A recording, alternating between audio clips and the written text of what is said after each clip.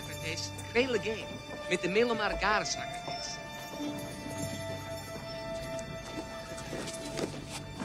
De los saste, Socrates. Socrates. Hey, we know that name. Yeah. Hey, look him up. Oh, it's under Socrates. Oh, yeah. Socrates. The only true wisdom consists in knowing that you know nothing. That's us, dude. Oh, yeah. Let's bag him. Yeah. Hoshido, tes clepsydras, hypu, hemon, hemerai.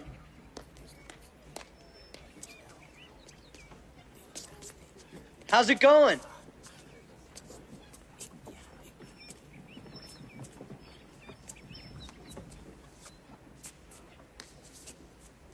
I'm Bill. This is Ted. We're from the future. Socrates. Now what? I don't know. Philosophize with him. All we are is dust in the wind, dude.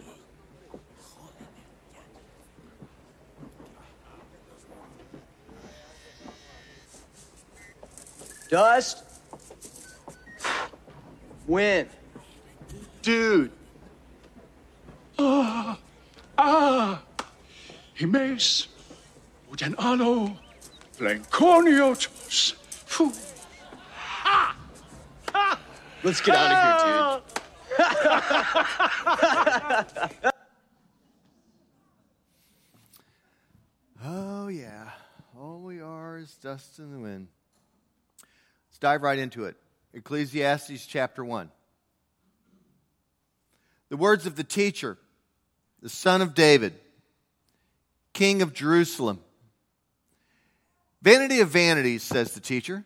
Vanity of vanities, all is vanity. What do people gain from all the toil at which they toil under the sun? A generation goes, a generation comes, but the earth remains forever. The sun rises, the sun goes down, and hurries to the place where it rises. The wind blows to the south, goes around to the north. Round and round goes the wind. On its circuits, the wind returns. All streams run to the sea, but the sea is not full. To the place where the stream flows, there they continue to flow. All things are wearisome, more than one can express. The eye is not satisfied with seeing, or the ear filled with hearing. What has been is what will be, and what has been done is what will be done. Here is nothing new under the sun. Is there a thing of which it is said, see, this is new? It's already been done in the ages before us. The people of long ago are not remembered, nor will there be any remembrance of people yet to come by those who come after them. I, the teacher, when king over Israel and Jerusalem, applied my mind to seek and to search out by wisdom all that is done under heaven. It is an unhappy business that God has given to human beings to be busy with. I saw all the deeds that are done under the sun, and see, all is vanity, a chasing after the wind. All we are, dude, is dust in the wind. Here we are at the beginning of Ecclesiastes, which we're going to study for the entire month of July. And I'll just tell you right up front, I'm going to propose homework for you that you read 3 chapters every week and read them a lot, like several times, like with your coffee or whatever, or sitting in the coffee bar, Starbucks or something like that. Get it up on your phone and read Ecclesiastes. And this week would be read the first 3 chapters. That's what I'd say. Get yourself into it because it's difficult to read, meaning it sounds like that. And you'll be like, what? And you'll be going, oh, we are as dust in the wind, dude. And that's fine. But that's what we're after here. So consider whether or not you want to do this homework. The teacher here is Solomon, King Solomon. As an old man, Solomon writes the book of Ecclesiastes summing up wisdom. As an old man, Solomon is assessing the world as he sees it, as he has seen it. It's all been done before. The sun rises, the sun sets. It rises again and it sets again. It just goes on and on. The wind blows to the north and it swings around to the south. And it does it again. The rivers flow to the sea, but the sea never fills up. And then this water returns to the mountaintops in the hydrological cycle. And it all begins again. He might as well could have said, hymn lines go up and hymn lines go back down again. Right? He could have said ties and lapels go from wide to narrow and back to narrow again. Right? Wedding bands are platinum and silver, but they'll go back to gold someday. I don't know if they'll go back to the plastic rubber thing you guys are wearing, but whatever. That's cool. And then even some of our worst fears, Solomon could have said, will come back to haunt you again. Disco will make a comeback. That's true. Girls in monstrously large shoes will show up again.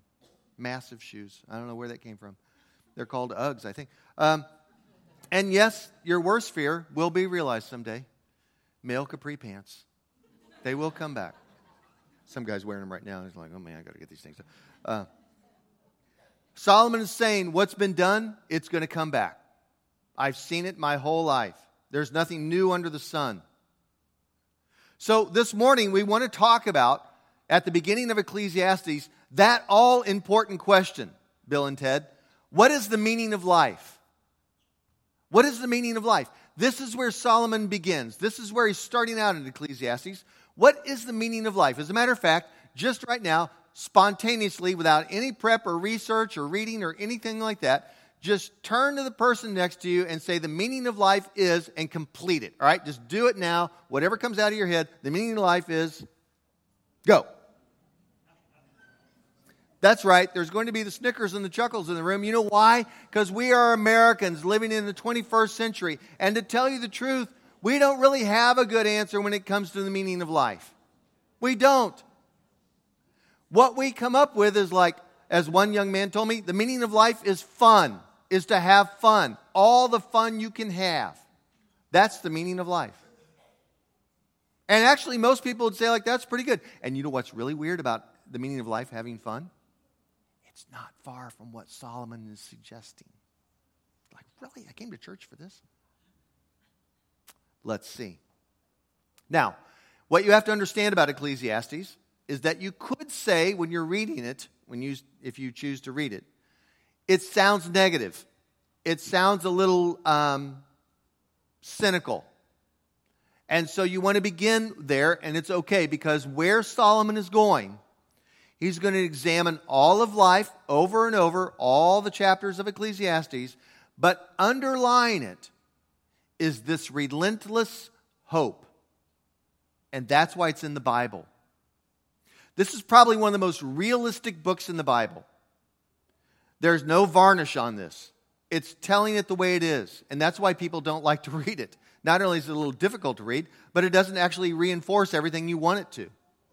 So you have to sort of sift through it like dust in the wind. And you have to find the meaning of life in here, which is going to be something close to hope.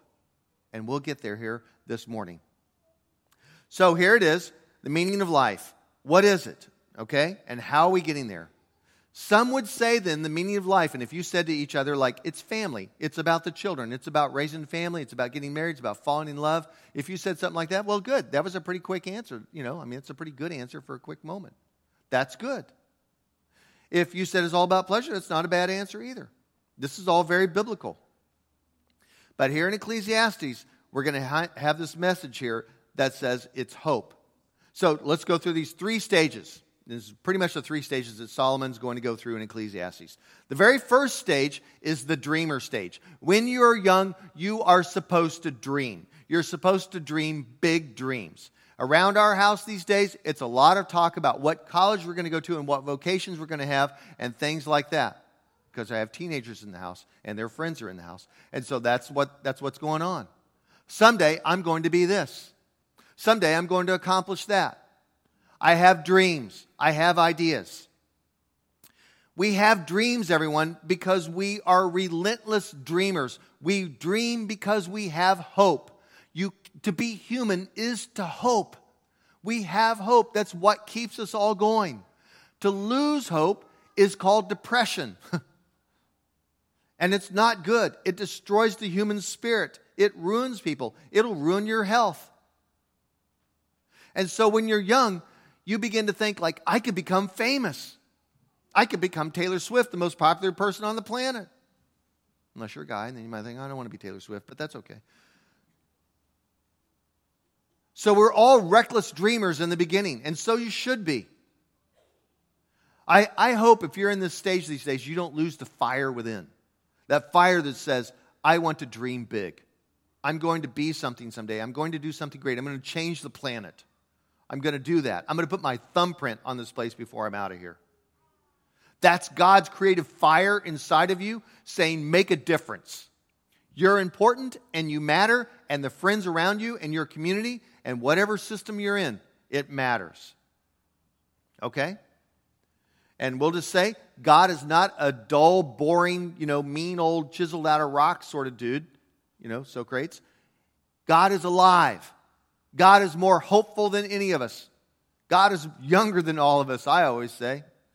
It's God who's standing at the end of your bed every morning saying, what are we going to do today? As opposed to, I'm just an old guy, I'm going to sit here and get angry at you every time you do something wrong. That's nothing like what goes on in the Bible. It's not what Jesus said. But Solomon says, something happens, and it's a terrible thing that happens. People lose hope. Once vibrant, dream-filled men and women can spiral down.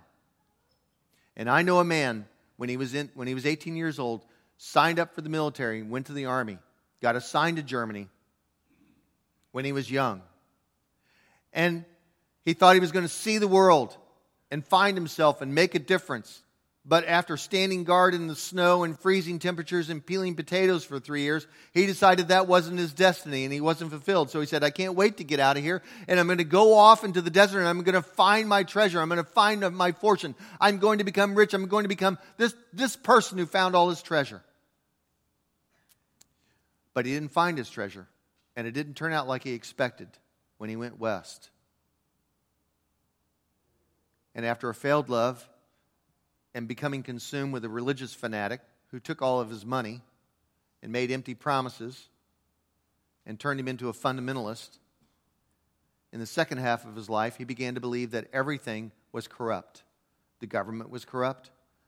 The business world was corrupt. The church was corrupt. The opposite sex was corrupt. Career, vocation, work itself was bad. And he lost hope. And slowly over time, he turned into this calloused, calcified rock of a soul who began to live in anger and fear. Because you know what anger is inside of people, if you can think of an angry person? Anger wells up because you know something's wrong. Anger can actually be good. It tells you something's wrong. There's a bear. Oh no, run away is a good idea. If you don't run away, you end up a little angry, at least for a few seconds, from the bear. See, if you have anger inside of you, the problem is you know something's not right. At worst, though, you begin to blame everybody else. But what's really going on most of the time is there's a conflict inside of you. Things are not turning out the way I wanted them to. And it's everybody else's fault. Not good. So he ended up angry. And he began to fear.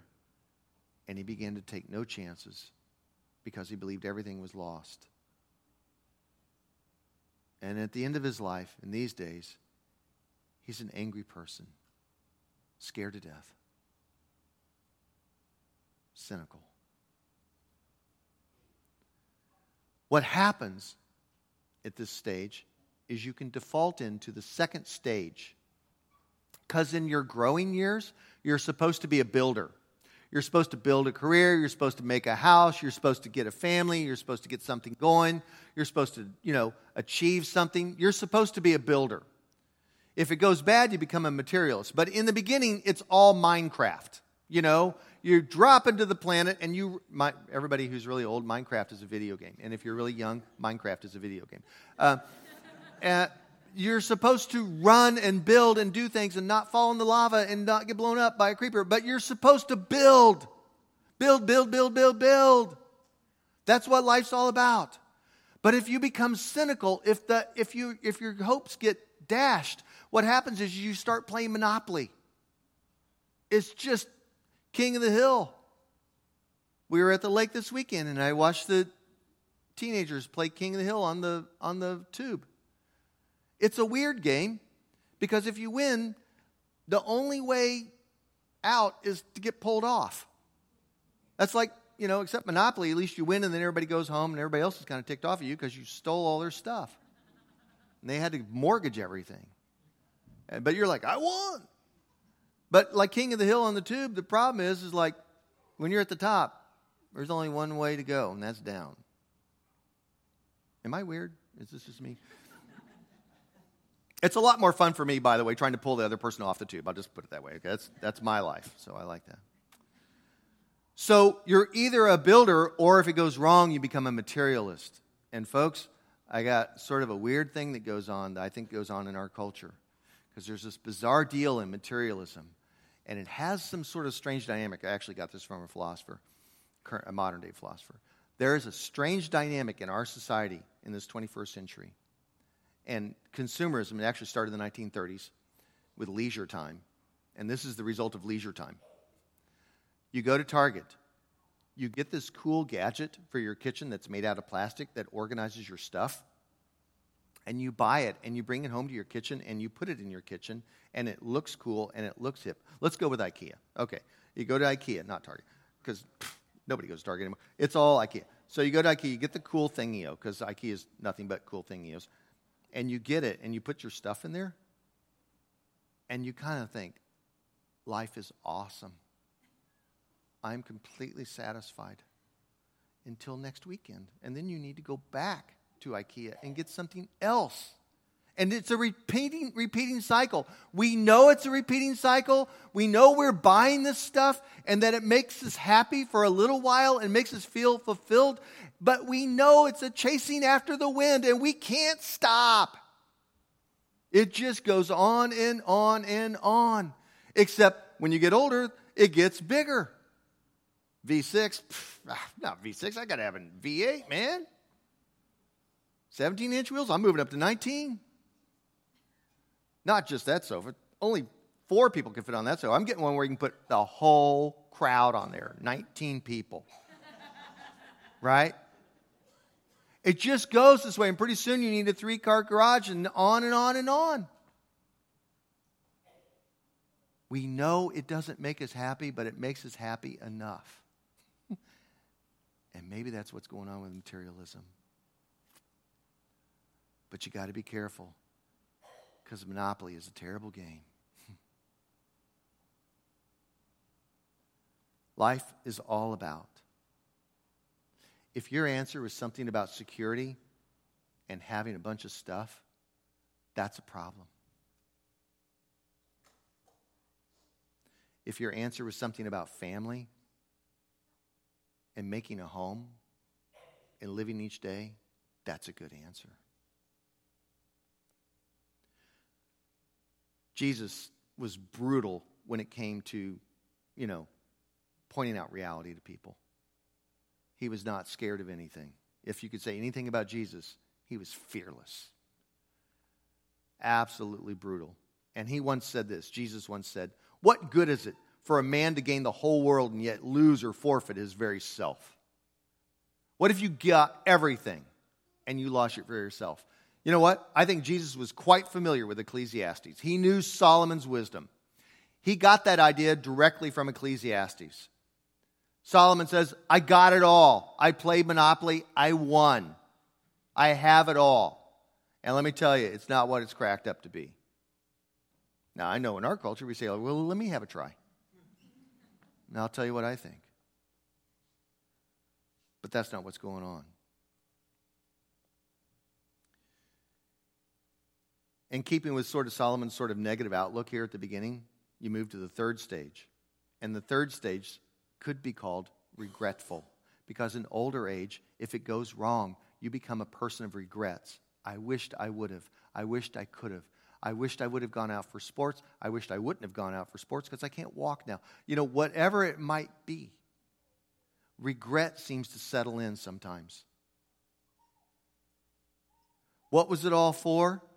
Well, perhaps even the best, closest answer you can say it was for somebody else. That'll keep you from regrets. Life is all about somebody else. It's a very Christian answer. It was always about somebody else. It was never about you. That's a good start. That's a good place to be. It was always about making a home. It was always about somebody else in this world. Somebody maybe you don't even know. But regrets will creep in. I remember hearing years and years ago, baseball legend Mickey Mantle from way back when. Mickey Mantle lived a hard life. Hard drinking, hard gambling. He was all that. Smoking, chewing, drinking. He's dying of liver failure related to his heavy drinking. And he says this, if I would have known this is all the longer I was going to live, I would have taken better care of myself. Well, no duh, Mickey. You know?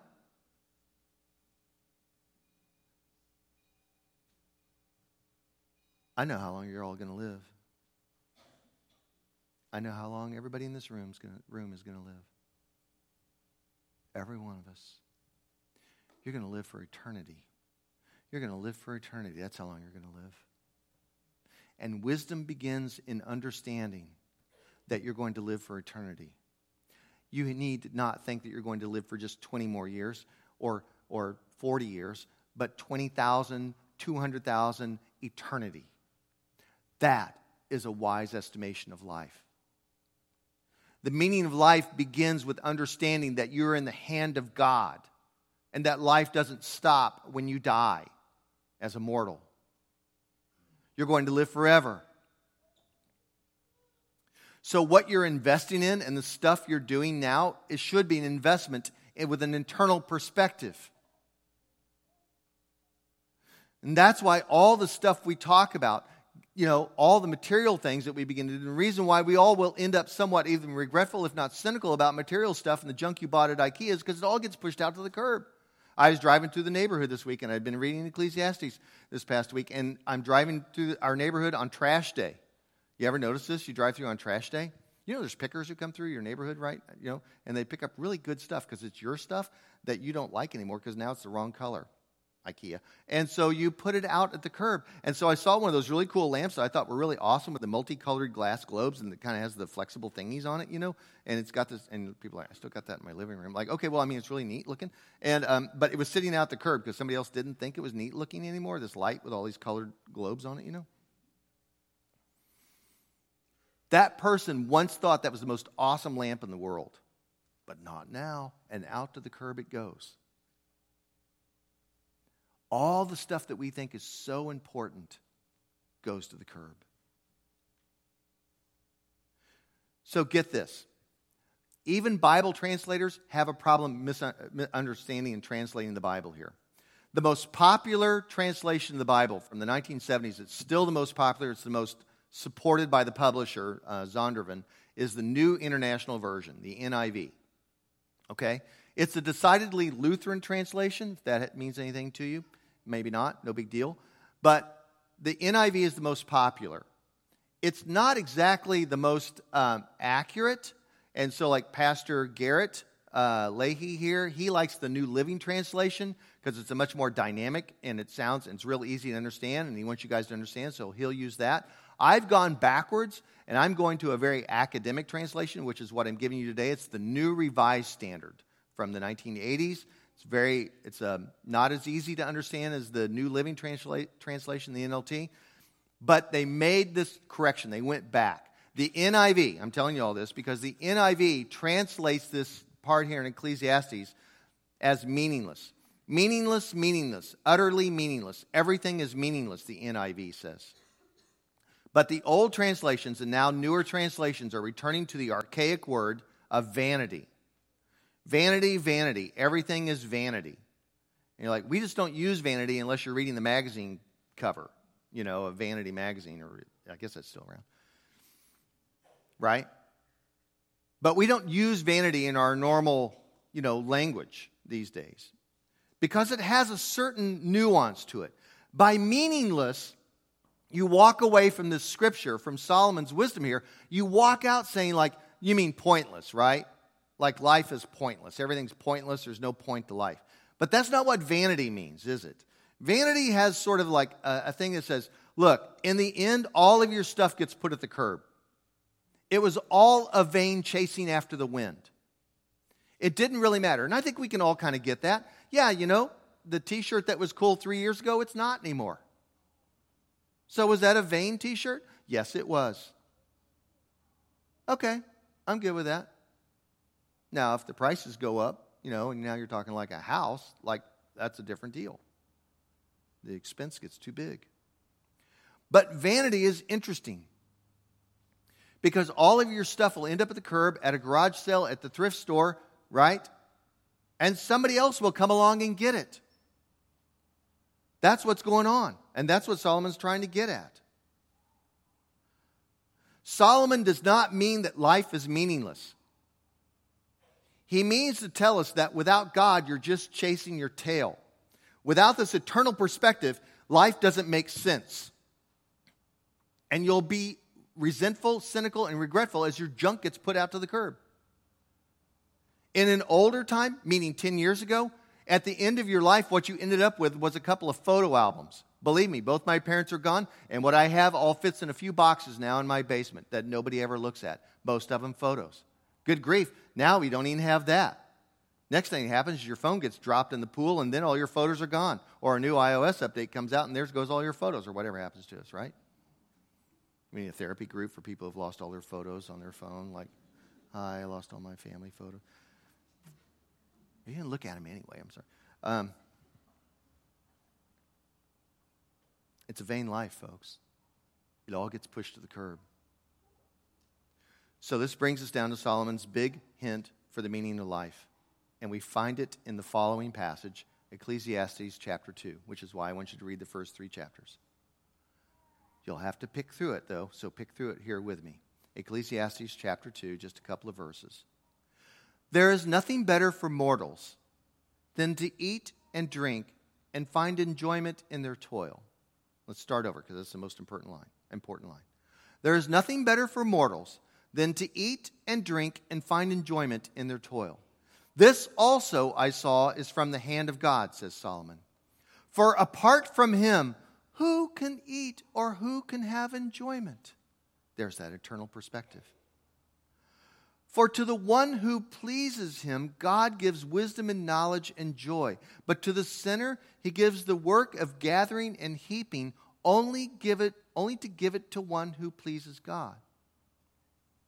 This also is vanity, a chasing after the wind. In other words, all your stuff goes to somebody else, and then they can chase after the wind with your old stuff.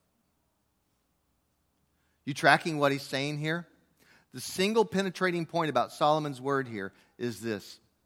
Enjoy the goodness that God has given you. Each day, everyone, is a gift of God. Each day is a gift of God. Live one day at a time. This is not, do not construe this as saying be frivolous and like, woohoo, I don't care. That's not the point. The point is to say you value each day. Don't live vainly because it's already vain and won't matter if you try and gather too much. You tracking with this? This is a hard concept to get into our heads. But you enjoy the moment. So, here we are on the brink of, if it's already started, I guess, of the American holiday week, right? And this week, we get double the fun, right? You get 2 weekends to enjoy everything.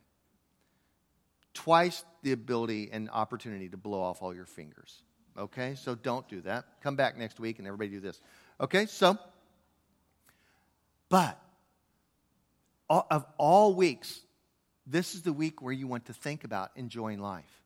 if you grill out, if it's hot dogs, God help you, but if it's hot dogs, enjoy them. If it's a cantaloupe or a watermelon and it's really good, then you say to everybody, what more is there better in life than this watermelon right here in front of me? And your kids will look at you like you're an idiot, and because you're just enjoying life. But you know what I'm talking about, right? Because you cantaloupe and watermelon pickers, you know what I'm thinking, right? You get a bad cantaloupe or a bad watermelon, it feels like in your mouth like it fell in the sand, right? And it has that kind of gourdy kind of taste, you know, like, this is a vegetable, not a fruit. You know what I'm talking, see, everybody knows what I'm talking about, but you know what it's like when the cantaloupe texture is perfect or the watermelon flavor is just awesome. And you're like, I'm going to eat the whole thing. And then you do. With your hot dog. And gunpowder wafting through your nose.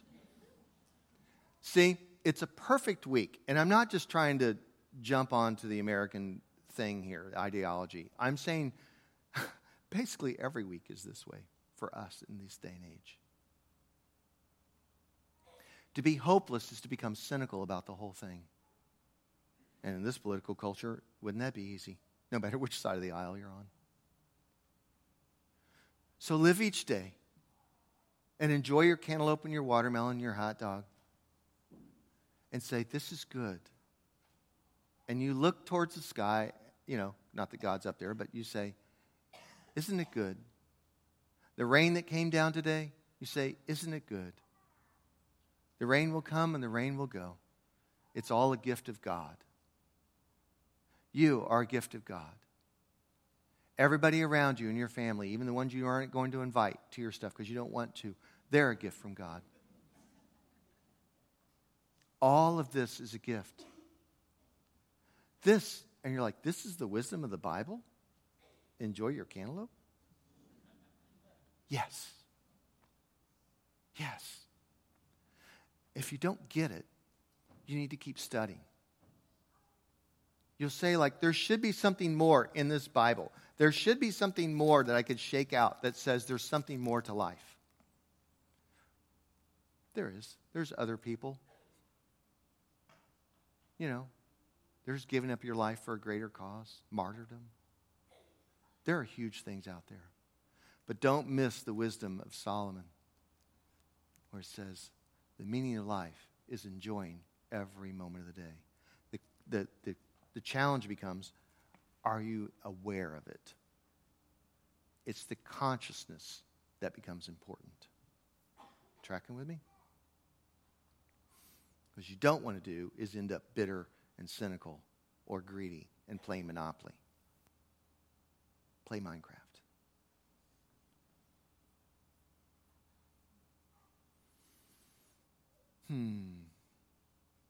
Jesus said, for whoever wants to save his life will lose it, but whoever loses his life for me will save it. Whoever wants to save his life will lose it, but whoever loses his life for me will save it. There's your greater cause. Be like Jesus.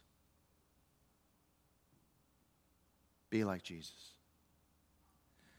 I think it's amazing that Jesus chose as his one sacrament for gathering everyone together, the Lord's table, he chose bread and wine. It's here for the moment, it's on your palate, and it's gone. He didn't choose like some statue that we could all probably have turned into an idol and turned it into, bling and Chotsky stuff at, your truck stop or whatever. He didn't do that. He chose bread and wine. He chose the most basic food in the world. The very thing that you can't live by alone, bread. Wine, the thing that he took water and turned it into. He chose food to symbolize his presence in your life. Why not, on every meal and everything you do, feel the presence of God? And so we do it symbolically here. Because on the night when Jesus was betrayed, he took a loaf of bread. And after he'd given thanks, he broke it and he said, this is my body that's for you. Do this in remembrance of me. And in the same way, he took the cup Also, after supper, saying, "This cup is the new covenant in my blood. Do this as often as you drink it in remembrance of me." And by remembrance, he means his presence. Not just think about him remembering, but say, "I remember you are here with me now. You are present." For as often as you eat this bread and drink this cup, you proclaim the Lord's death until he comes. There's your eternal perspective. Jesus is coming. Would you stand with me? Because that's all I have. So let's end, Yeah. Let's end. Go ahead and stand, and let's end with our favorite blessing. And it's our favorite blessing because I just said so, and I'm going with that whole strategy that if we just repeat it long enough, you'll say, like, this is our favorite blessing. I know that. I came up with that idea. And everybody in the room will say, I came up with that idea. So this is from the Celtic Daily Prayer Book. So the Celtic tradition, it's like 1,000 years old. This isn't 1,000 years old, but it comes from that tradition. So, get your Scottish accent on when you do it. Everyone, may the peace of the Lord Christ go with you, wherever he may send you. May he guide you through the wilderness, protect you through the storm. May he bring you home rejoicing at the wonders he has shown you. May he bring you home rejoicing once again into our doors. In the name of the Father, and the Son, and the Holy Spirit. Amen. Go in peace.